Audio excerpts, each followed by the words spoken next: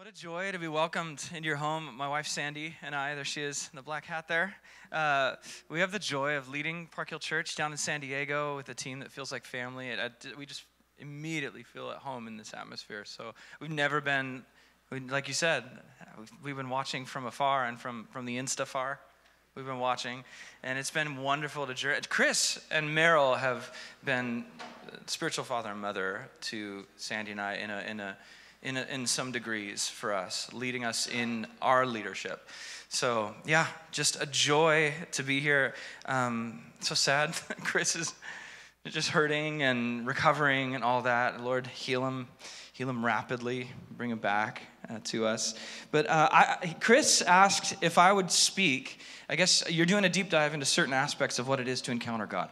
And Chris asked if I would just speak briefly and then lead us into this idea of prophetic praise or prophetic worship. Yeah. And I was blown away by that last song. I thought Dana may have written it. She passed the buck and said it was written by someone else. But yeah, I don't believe her. I think she wrote it. But there's that line, in your presence, apart, I don't know, how's it go? The meaning line. Okay, I like that it's stated negatively because it's a statement of desperation. There it is. And without you, there I find no meaning. That meaning line. That line, yeah, there it is. Without it, speaking of your presence, there's no meaning. That statement communicates the task, I believe, of prophetic worship, where you are speaking to the deepest longings of people's hearts. People long, I don't know about you, but the great lie that I believe is that I'm going to lose my significance. If I don't network with the right people this year, or I don't, if I'm not productive enough, or if I don't write enough songs, or if my sermons don't come off right, I will lose ground, and I will lose significance. It's a lie. I know this. A spiritual director of mine recently just said, Evan, that lie is pretty powerful in you. Like, it's like you don't believe that Jesus is God who came among us to become the most insignificant one so that you would be inherently, eternally significant before the Father. It's like you don't believe that. And I'm like, yeah. Deep down, I don't mean to go deep too quick, but like deep down, that is the lie that I am tempted to believe and then live out of, and then it affects my community, starting with my wife and children. I begin to be not present to them because I'm overworking and then frustrated by the end of my extra work day that I didn't find enough significance. And so whatever it is, maybe the lie you believe is unwanted, maybe you're unlovable, maybe these are lies, you guys. These are lies in Christ. Because we are in Christ and therefore eternally wanted, eternally lovable, if we do not know how to access the presence of God, because you already have access. In Christ, you have access. You can boldly come as a child of God into the presence of your Father by the power of the Spirit through the blood of Christ anytime you want, Hebrews. But because we get these seeds in our head that tell us otherwise, we then live otherwise. And the task of prophetic worship, I believe a community does this together, is to say this to a broader community. Without the presence of God, there is no meaning. And guess what? We're a people carrying his presence. There is meaning here. There is eternal significance here. I am so significant. The deepest longing of my heart is met in Christ. Like, I do not count on a social media algorithm to grant me significance before X number of people as they scroll. So that is the task. And so I want to kind of just do a whistle-stop tour very, very briefly through the story of Israel and then land on one story in Matthew 26. Where we kind of see all of this kind of bear down in one powerful moment at the end of Jesus' earthly ministry. But an old teacher of mine, a seminary professor, used to say, every sermon begins in Genesis 1, and it's true. So no matter what sermon you're listening to, the bedrock is this story where human was designed to thrive in God's presence. Designed to thrive, not just thrive, but like absorb the glory of God and adore him in return. And as we adore God, there's this prophetic reverberation that goes outward toward the one we're not alone with, our community. And with Eve, it was Adam. With Adam, it was Eve. With you, it's your spiritual family here. We are meant to adore God, and the result of that being this prophetic, meaning that is preached. The love of the Father is poured out through the Spirit, into my heart, into yours. And this is how Eden was designed. We took matters into our own hands and fell. And then God continued to pursue in love. And he chose a family of a guy named Abraham, right? And God chose Abraham to be this lighthouse of meaning in a world that was violent, horrible to imagine, the area of Canaan. And God chose Abraham and Sarah to bring about the impossible. And that was the Messiah who would bless every tribe and tongue, ethnicity and race and family all over the world through this one family. Talk about meaning. And to bring this whole family into the triune love that the Father, Son, and Spirit share. This is impossible. But God promised it.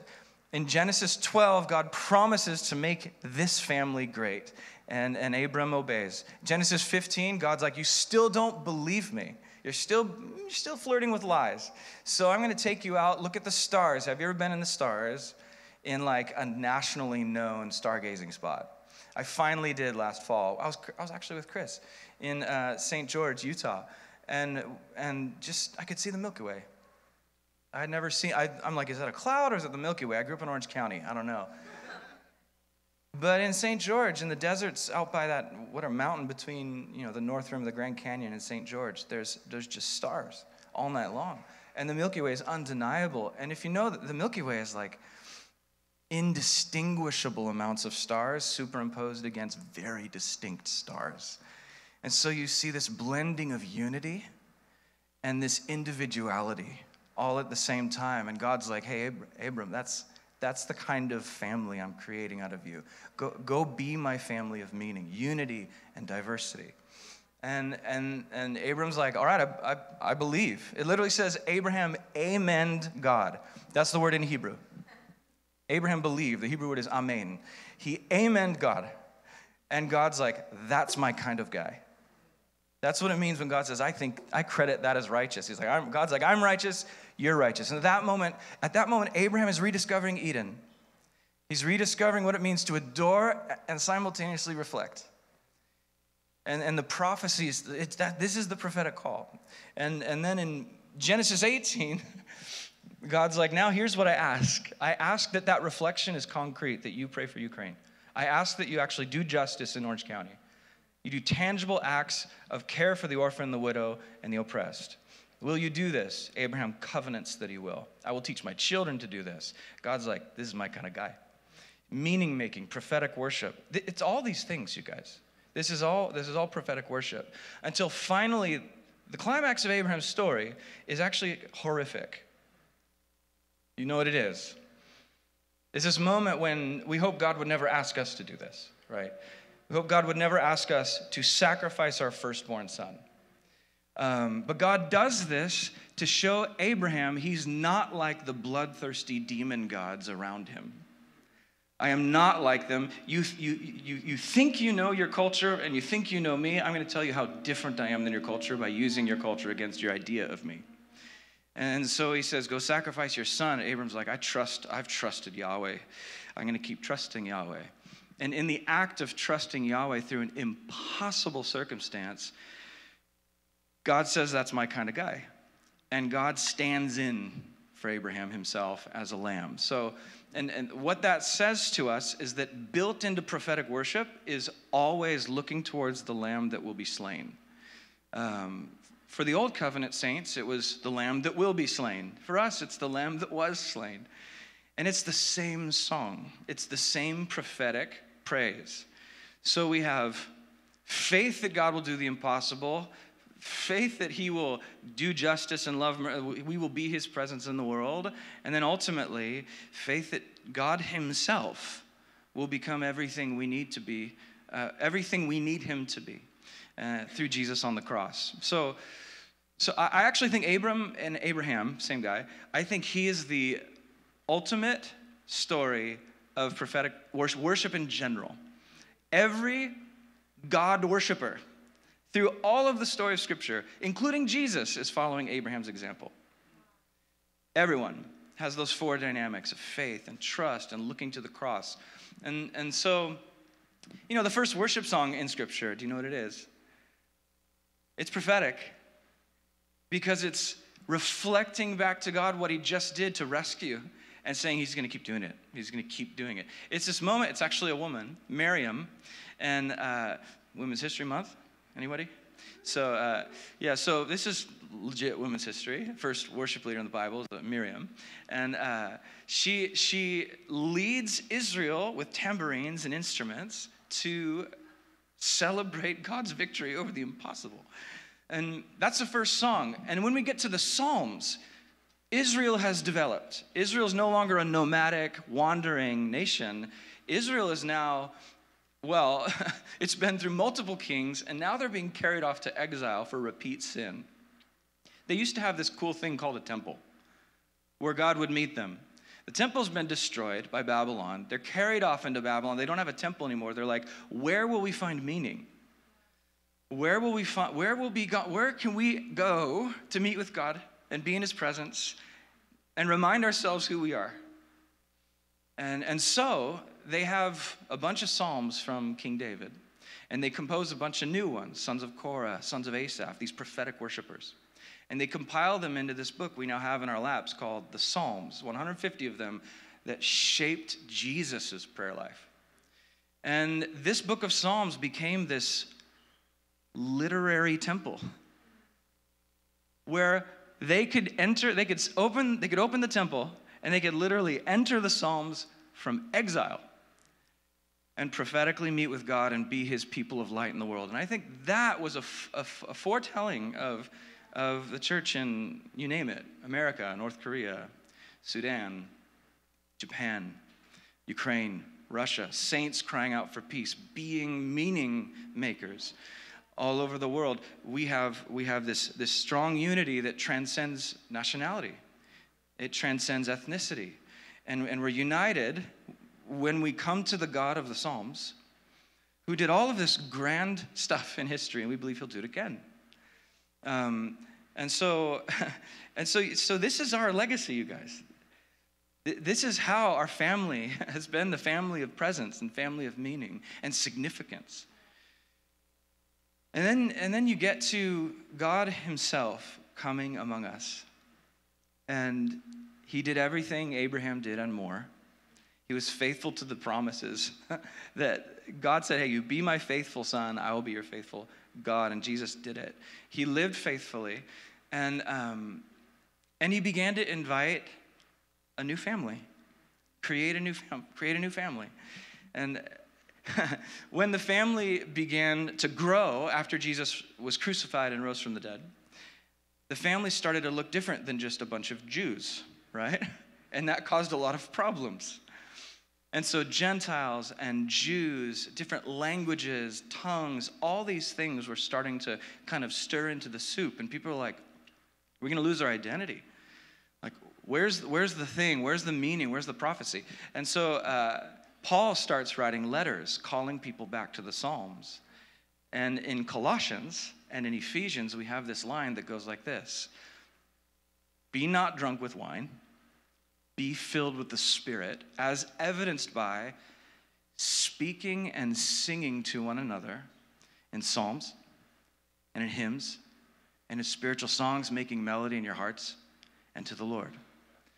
So if you are doing the Abraham stuff, which Jesus mastered by the power of the Spirit and calls us to do by the power of the Spirit, then we will be the body of Jesus that is speaking to one another who God is, what he's done, reflecting God's own character to him, absorbing God's glory, and then reverberating his glory out to one another through prophecy.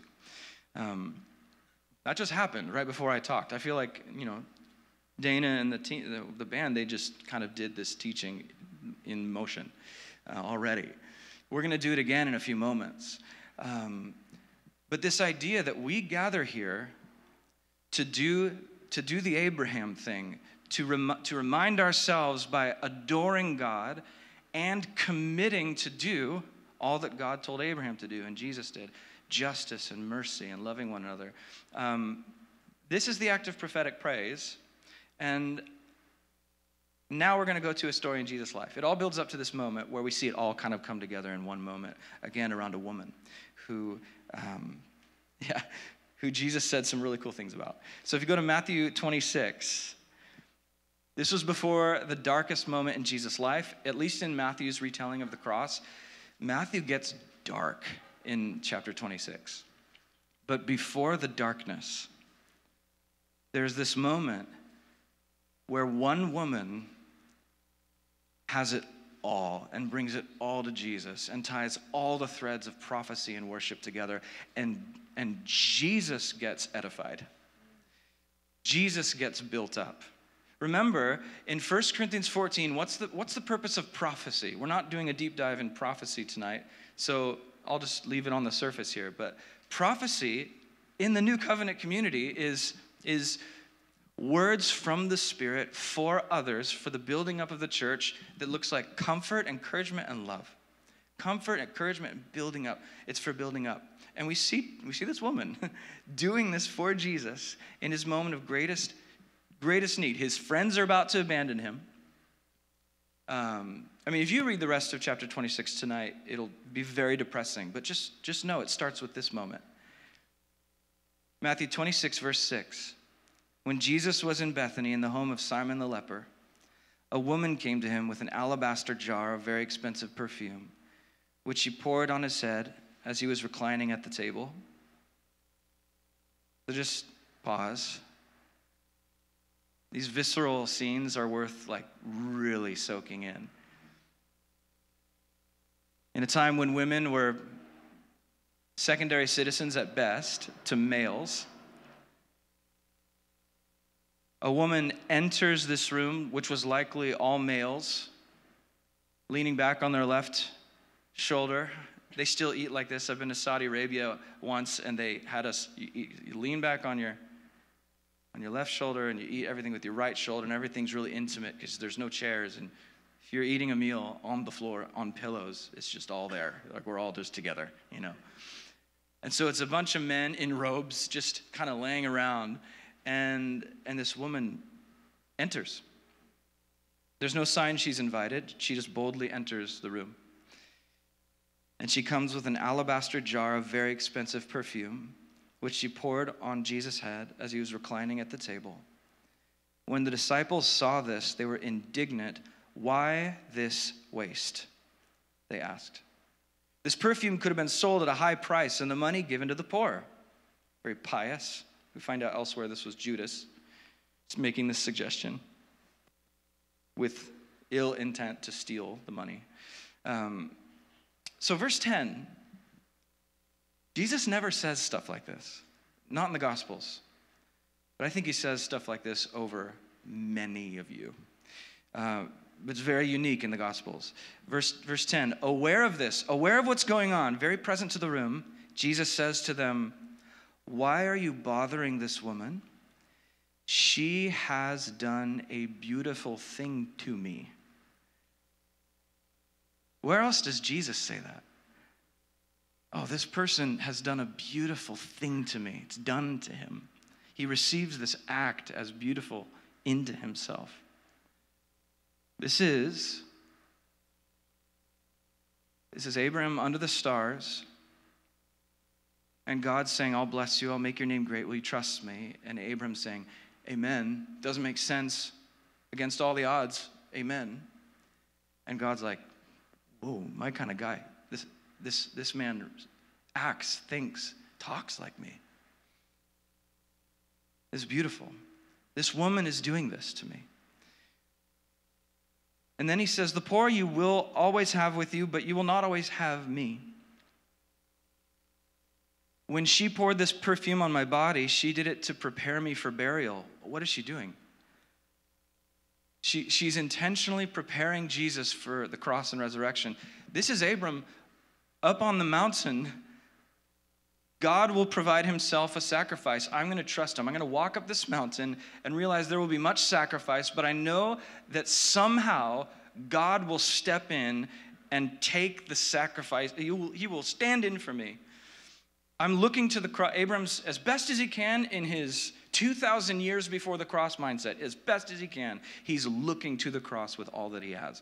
This woman is doing exactly the same thing. Jesus says so. Truly, I tell you, it says, she's doing this to prepare me for burial. It's like Abram walking up the mountain with his son and with not a ram, but with God, and preparing God for some kind of death, trusting that God will stand in. And look at this line. This is it. This gets me in the lies I believe about my own insignificance. Look at this. Truly, I tell you, wherever this gospel is preached throughout the world, what she has done will also be told in memory of her.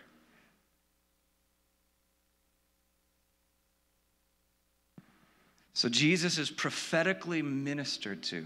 His soul is built up. He's comforted. He's encouraged. Jesus has a very good idea of what's about to take place. His abandonment, not just of his feelings of abandonment about, my God, but my friends. He knows what's coming. It's going to get very dark. And this woman builds him up. This is prophecy. 1 Corinthians talks a lot about love, and one of the climactic moments of 1 Corinthians is this huge chunk of how to prophesy in chapter 14. And it's all about knowledge puffs you up, but love builds them up. Knowledge puffs up, love builds up. Paul does this thing. He hammers this home, and he won't let up on it. Chapter 13 of 1 Corinthians, he's like, if you have knowledge, if you have all the right answers, if you have all the right news articles to send to your mom about current events, and you have all the things in a row, then listen, knowledge will puff you up. Love will build my kingdom up. Love will build. Love builds. Do the love. And this is what is happening to Jesus from this woman. She's not necessarily setting her reason aside, but she's risking her neck in a very non-calculated fashion. But she wants to be where the meaning is, in your presence. Without it, there's no meaning. And so I'm giving everything in your presence, Lord.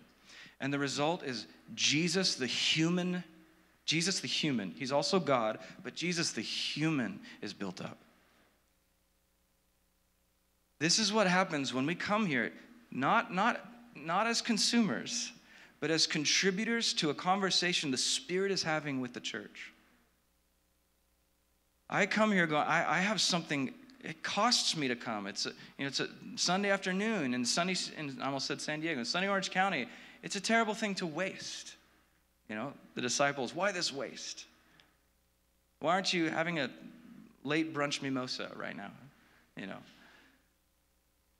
Why are we giving of ourselves day in and day out for the building of his church and praying for things we hope, who knows if our prayers are effective? The world looks on and says, what are you praying for? We're pouring out our perfume. And as we begin the gathering, we're turning to someone we don't even know and praying for Ukraine. Where does this happen on planet Earth? Bringing a sacrifice of and what's happening, you guys, is Jesus is being glorified. The Father's being glorified, but prophecy is happening. Love is building the church. And that last line, it crucifies my lust for perverted significance. He says, what she has done will be told as long as the gospel is preached. And guess what? There's a version of this story in all 4 gospels. You cannot say that about most Jesus stories. There's only a handful of Jesus stories that made it into all 4. And in all 4, there is a woman. The Luke one plays out a little differently, might be another event. But in the other 3, there is a woman. She brings a jar. She makes men mad. She pours out this really expensive stuff. And Jesus says something like, this is wild and will be remembered and will be honored alongside the gospel. She will be by name honored alongside the gospel. This is what happens when prophetic praise is allowed to thrive and flourish in a community. And so I would encourage you. How many of you step into Genesis going, I am prepared with this perfume. I have it for someone. I know it's important to come and go, I really need refreshment. We need that, 100%. It's great. Come here, be refreshed. What a beautiful community to just come and drink deeply of the presence of God together. But also, I have this offering to bring, and it's not necessarily a song. It's not necessarily money, although I'll totally bring that. Like I have this name in my mind, this name and this nebulous idea of trauma or a problem, and I don't know, maybe I'm just gonna have my antenna up and see what happens. Do you all come with this? It's costly because you step in and you cross the line and it's like, oh, sorry, I was way off. I stepped into a room full of dudes as a woman with perfume, and this was the wrong room or whatever. That could have happened to this woman. And that could happen to us. But my goodness, Abram looked up at the stars, and this doesn't make sense. That's going to be the number of my family? I'm 90 years old. But against all the odds, I amen you, God. I'm just going to amen you. And it's going to look like an amen to my neighbor and to lifting them up. So if we could, we're going to move into a time of song and just begin even asking the Spirit right now, Holy Spirit, what is it that you've shown me about who you are that is meant to overflow? It's meant to overflow from me onto someone else in some way.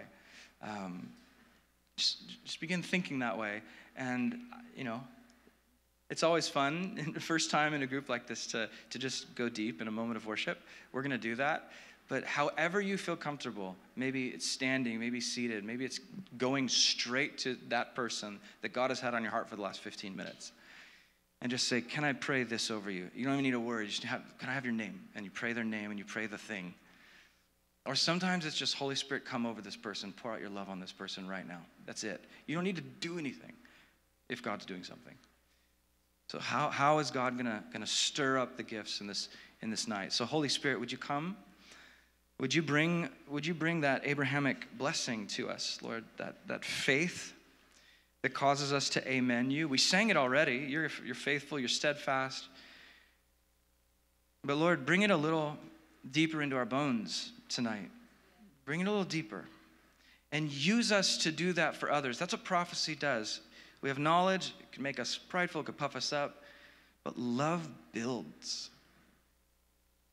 Animate our love right now, God. So for 30 seconds, just sit in his presence in stillness. Say, Holy Spirit, come. And allow the Lord to bring a scripture or a picture or a name to the surface of your mind.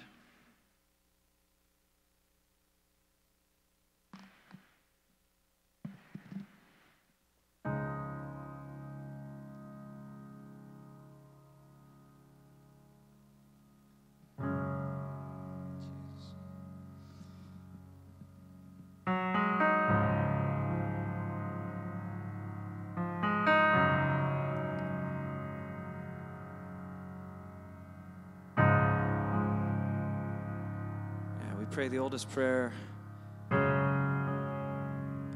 the book. Holy Spirit, come.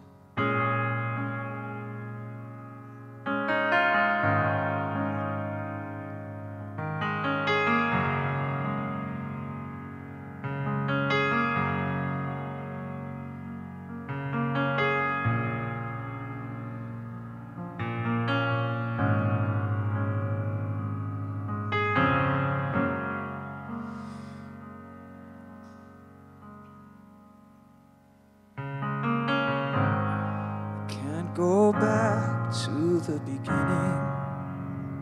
I can't control what tomorrow may bring, but I know here in the middle is the place where you promised to be.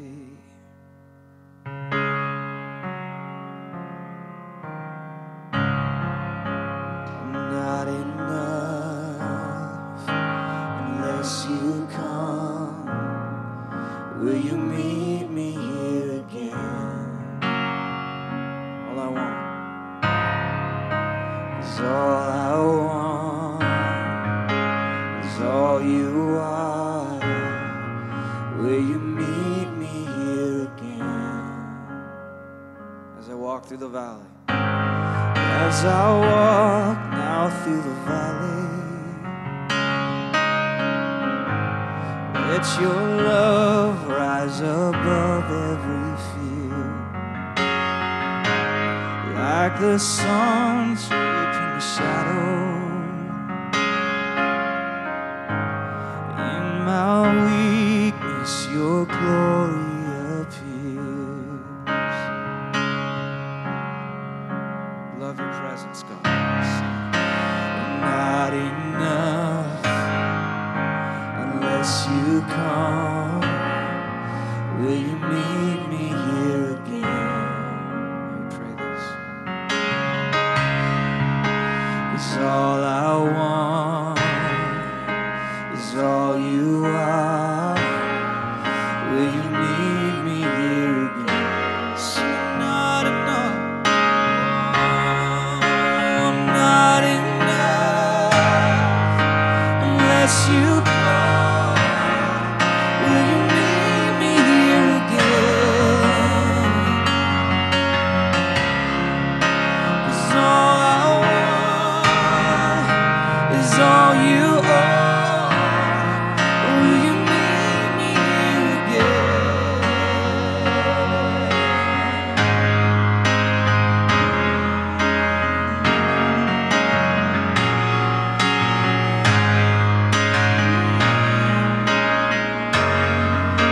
Come on, Spirit, breathe on our love,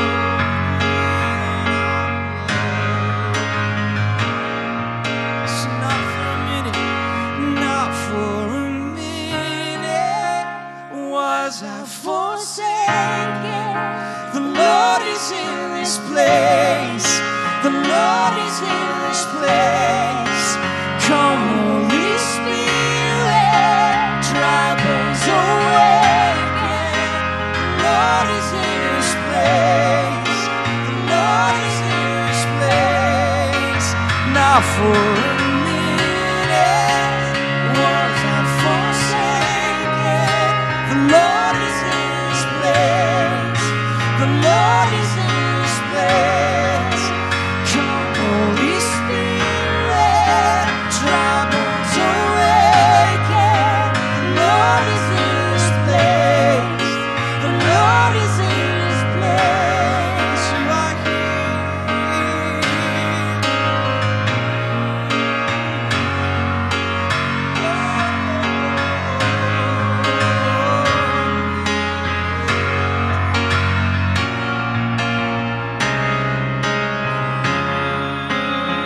I'm not enough, so come. I'm not enough unless you come. Will you meet me here again? 'Cause all I want is all you are. Will you meet me here again? Thank you. Let what divides us be broken. Let love arise in us.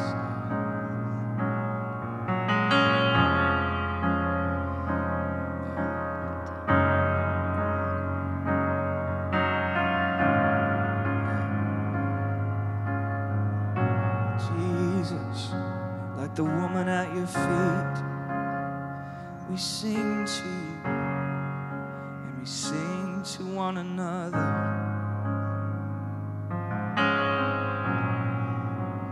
We sing over one another.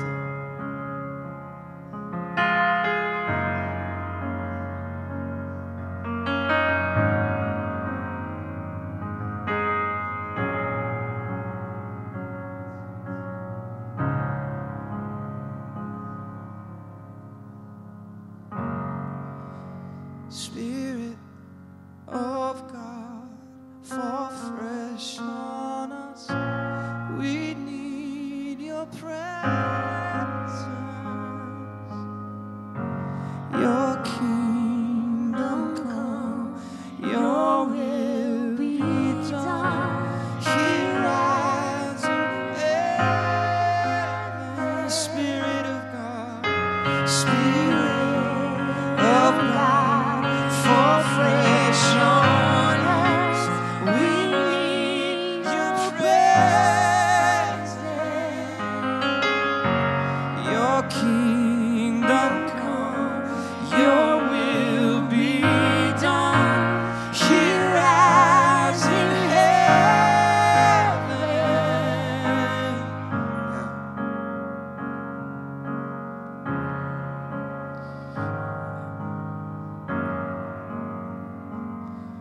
You no longer have a temple for your people. God, you have a people for your temple. You live here. This is where you live. Built with living stones on the rock, Jesus. So now move among us as you feel led, as you've been praying, as you've been seeking the Spirit. If you sense the Spirit leading you to pray for someone, to go to someone and begin, quote unquote, singing over them, listening to God's heart, and telling the truth to them about who we are in Christ. Prophesy to the four winds.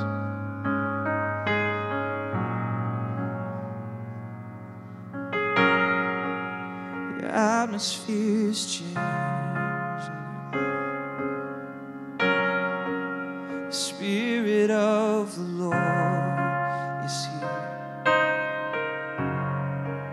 The evidence is all. Yes, it is, God. The Spirit of the Lord is here. Sing the atmosphere. The atmosphere is changing now. Our God is here. The Spirit of the Lord is here. There's proof. Yeah, the evidence is all around. The Spirit of the Lord is here. Overflow in this place. Fill our hearts with your love. Your love surrounds us in one another. Reason we came to encounter your love. Your love surrounds us. The atmosphere is changing now. So God is here. The Spirit of the Lord is here. The evidence is all around. The Spirit is here. The Spirit of the Lord is here. Overflow in this place. Fill our hearts with your love.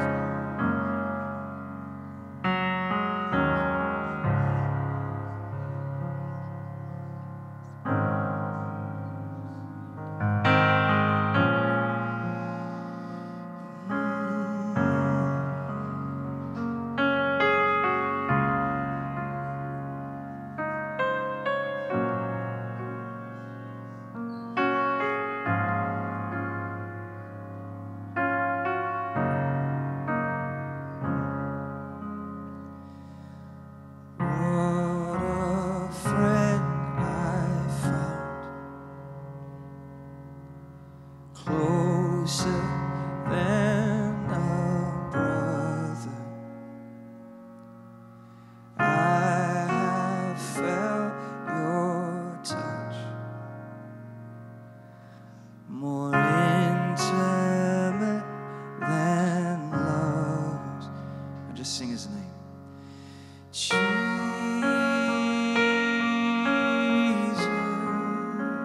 Jesus,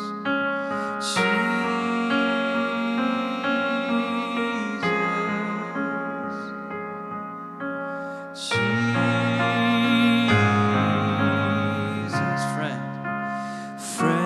forever. One more time, sing his name, Jesus.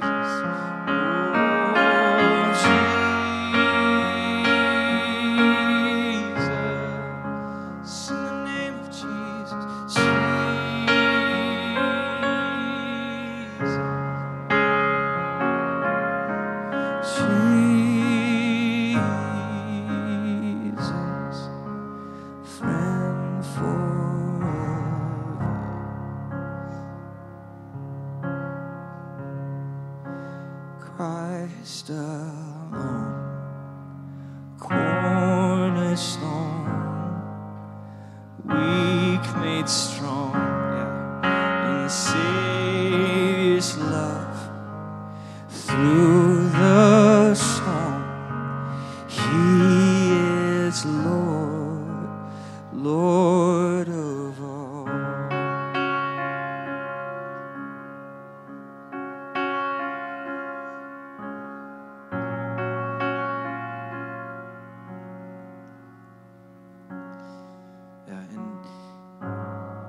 We have a pre-service prayer meeting, just like you guys do. We have a pre-service prayer meeting in our church. And this morning, someone had a word for today. They just said it was for today.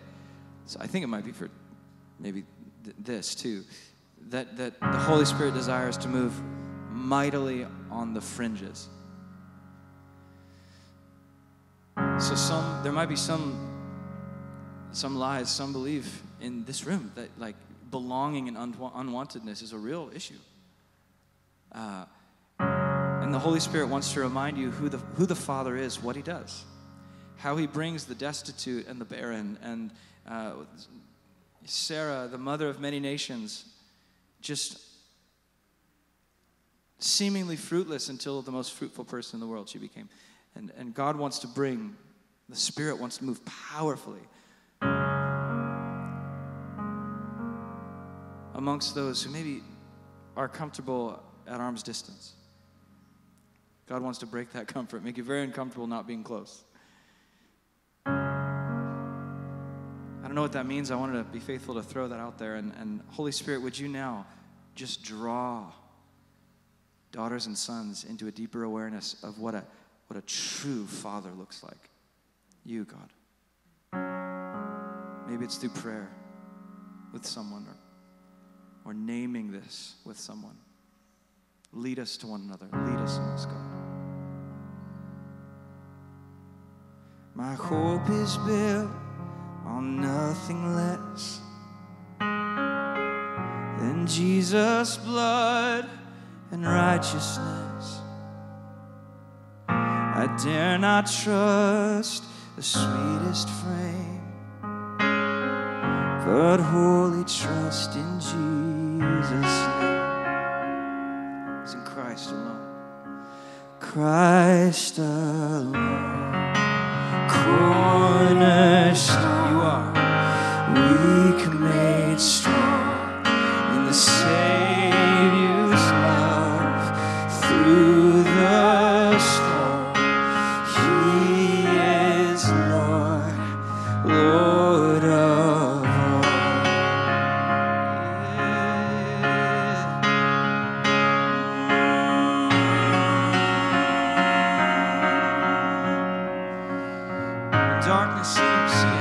When darkness seems to hide His face, I'll rest on His unchanging grace. Through every high and stormy gale,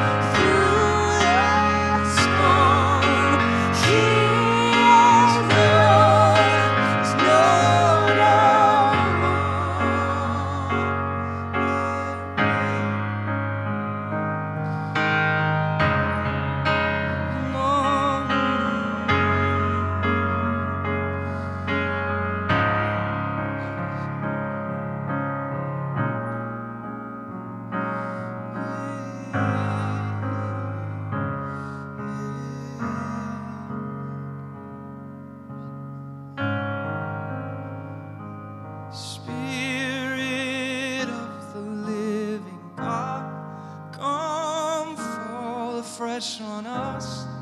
Come wake us from our sleep. Blow through the caverns of our soul, pour in us to overflow.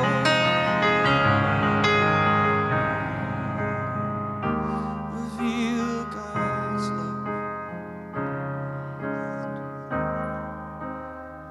Sing awaken. Awaken my soul. Come awake. Pray for hunger. For hunger to see. Thirst. Sing awaken first love. Awaken first love. Come away.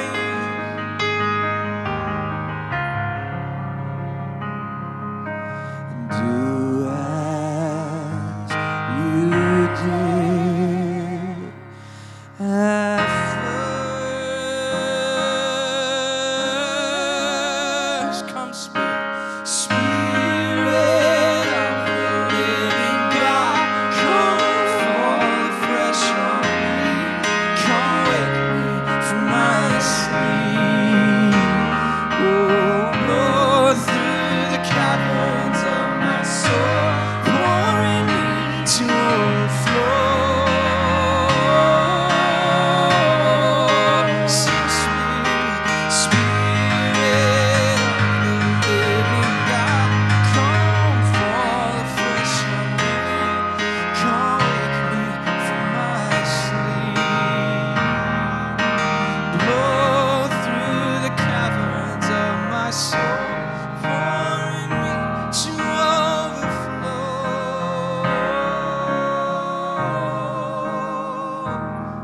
Yeah.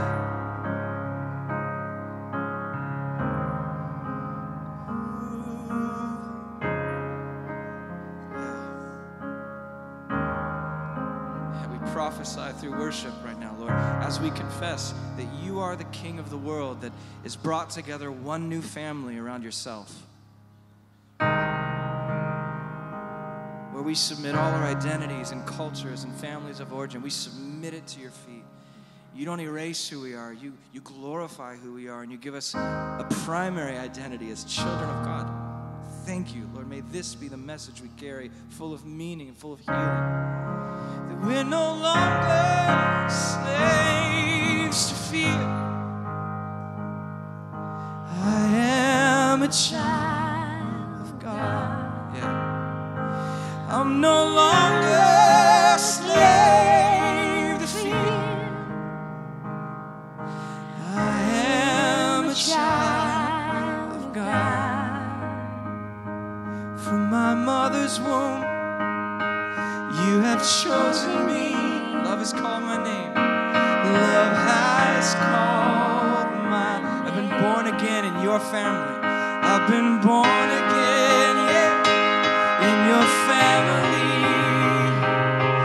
Your blood flows through my veins, so we declare I'm no longer a slave to fear. I'm a child of God. I'm no longer a slave to fear. I am a child of God.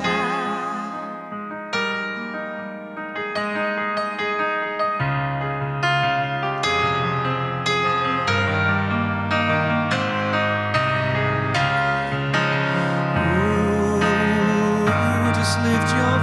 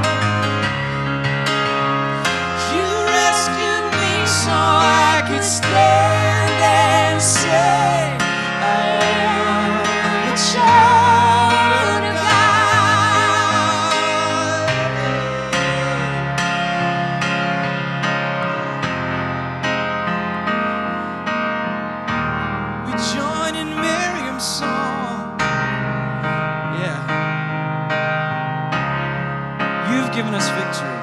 Your sacrifice has brought victory for us. Where we could never have found victory for ourselves, you have brought it, God. This is the first song that's the new song of all the people of God.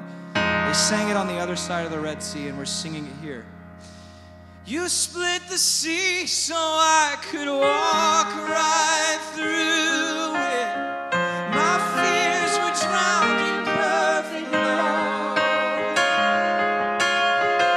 You rescued me so I could stand. I am the child of God. Sing it over all the lives. Sing. You split the sea so I could walk right through it.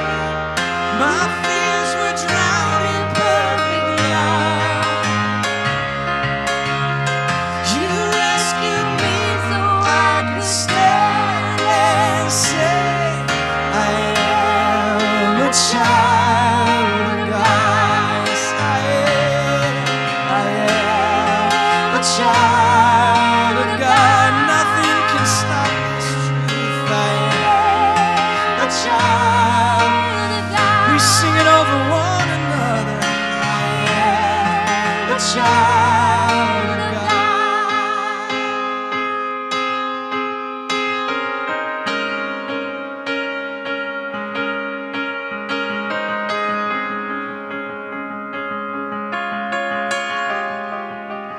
So we'll always sing how great you are, and all the earth will shout your praise. Our hearts will cry, these bones will sing. Great are you, Lord, all your children, and all the earth will shout your praise. Hearts will cry, these bones will sing. Great are you, Lord. All the earth will shout your praise. Hearts will cry, these bones will sing. Great are you, Lord. It's your breath in our lungs. So we pour out our praise, your breath in our lungs. We pour out our praise to you only.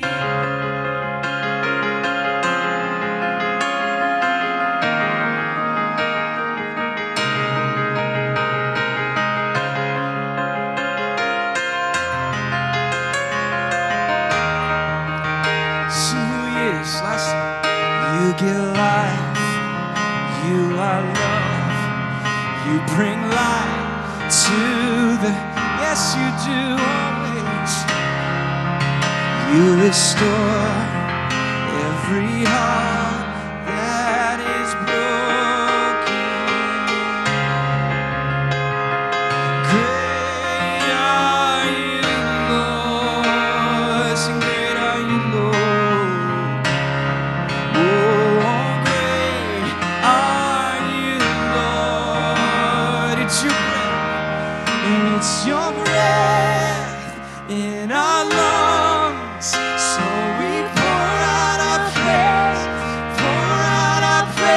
it's your breath in our lungs. So we pour out our praise to you only.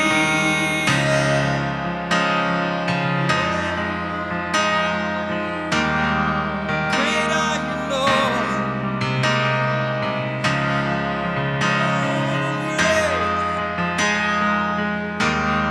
Feel free to sing how he's been great for you. Sing it out. Yeah. Just sing your gratitude. Articulate your gratitude in song. Fill the room with praise. Thank God God for who's around you. Thank God for the Holy Spirit around you and your brothers and sisters around you. How God has saved you. Just sing these things to Him. Let boldness arise. Let boldness arise. Just sing a new song, just like the old song.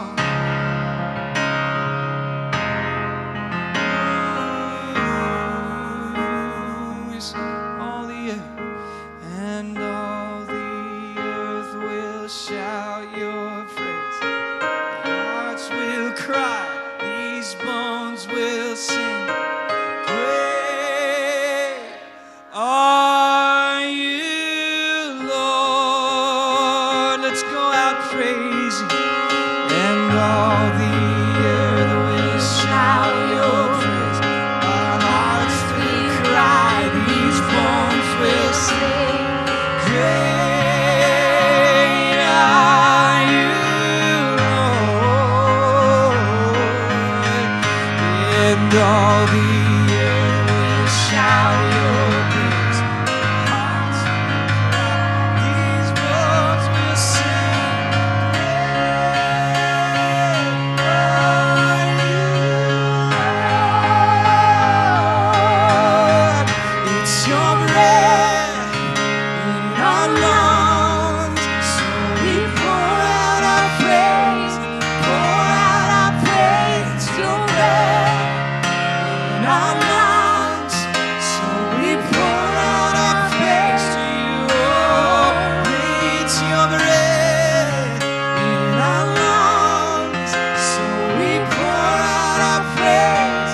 Pour out our praise. It's your breath in our lungs, so we pour out our praise to you only. Praise. So just sing, praise God from whom all blessings flow. Praise Him, all creatures here below. Praise Him above the heavenly hosts. Praise Father, Son, and Holy Ghost. We sing amen, just like many saints before us, agreeing with God. In the moments of impossibility, we agree with God. In the moments where His promises don't add up, it doesn't match the odds, He is faithful. So we say amen just like Abraham did under the stars. We sing, oh.